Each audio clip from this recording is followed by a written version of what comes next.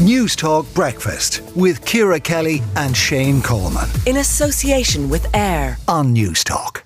Now, primary school yards are often hard surface, restrictive, empty spaces with limited access to natural areas. So found a new study from University College Cork. Bethan O'Riordan, a mother of three and therapist specialising in parenting support, who also runs the CAM parenting community.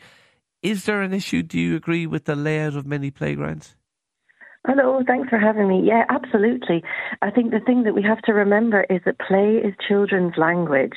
Play is about safety. Play underpins emotional literacy and learning.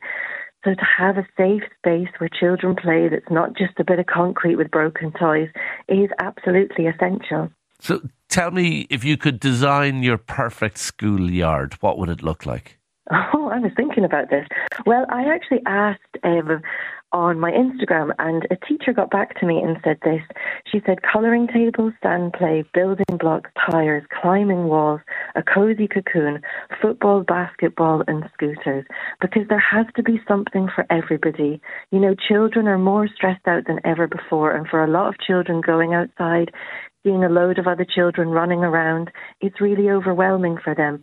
So we have to provide a space where everybody is included, including those that want to go off and have the football matches and the ones that just want a quieter play and are still finding themselves somewhere in between. Okay, I mean, can you overthink these things? I mean, kids' imagination is brilliant. I mean, they can sort of play anywhere, can they not? Yeah, I think so. We have to look at the kind of children who are in our world at the moment. There's a lady called Kinderama, and she specialises in preschool activities for children to help them play, because children are coming into the world now. They're neurodiverse. They have extra bits and bobs going on. Maybe they have stuff going on at home. So when they come to school, their body and minds aren't necessarily, unfortunately, ready and able for play. Some children need additional help in this area. But you're right, we can, as adults, and a mum of three, we can micromanage, we can overthink, and a lot of children do really well with play, but there's also different hierarchies that come out in the playground and things that as parents, or adults, we need to help children with. Yeah, I mean, it's hard to get away from that hierarchy. I mean, you know, picking teams for football, unfortunately, there'll be certain kids who are picked last every time. Is that the law of the jungle, or can you manage that? Well, that was me in school getting picked last time, so I understand that. I think a lot of it is the law of the jungle. And you see, we can't cocoon children from the reality of the world. If you're not great at football, you probably won't get picked, but you do have other skills somewhere else.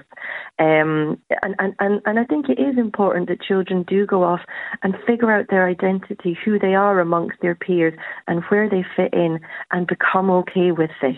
You know, and that only happens through experience and learning. We will inevitably get texts from people saying, the school my kids are in, they're not allowed to run in the playground. Is that as common as we're led to believe it is, and is it understandable in any way?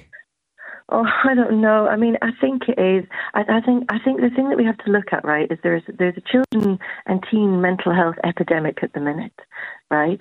And we're always saying to kids, it's okay, you're okay as you are, you're fine as you are, but you're not allowed to run, you're not allowed to do this, you're not allowed to do that.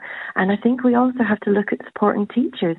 I remember I trained teachers for a summer, and one of the teachers said to me, I was teaching them in resilience, and one of them said, I teach geography, I teach English, I teach maths, and now I have to teach them about the recycling as well. And they were so stressed out and overwhelmed that expecting teachers to manage what happens outside and inside the classroom, I think maybe that's too much. Yeah. Although, does it not kind of go with the territory? Is that not part of your job? Ask the teachers. I think, you see, I know what you mean, but I think teaching is becoming increasingly complex from my work I've done with teachers. Yeah. Around meeting the needs of everyone in the classroom for that really intense 4 or 5 hours across the day. And I think if there was people who were designated just to help the children out on yard, because for a lot of children, school is really hard. So going out into the yard, it's their reprieve. It's the time they get to breathe a little bit, run around and enjoy things. So it's really important that they're in an environment that suits them, that creates play and fun. Okay, really interesting. Bethan O'Riordan, mother of 3, therapist specialising in parenting support, and who also runs the CAM parenting community. Thank you indeed for that. Let us know your own experience of your kids at school. Are they allowed run free? Is there a good school playground? Newstalk Breakfast with Ciara Kelly and Shane Coleman in association with AIR on Newstalk.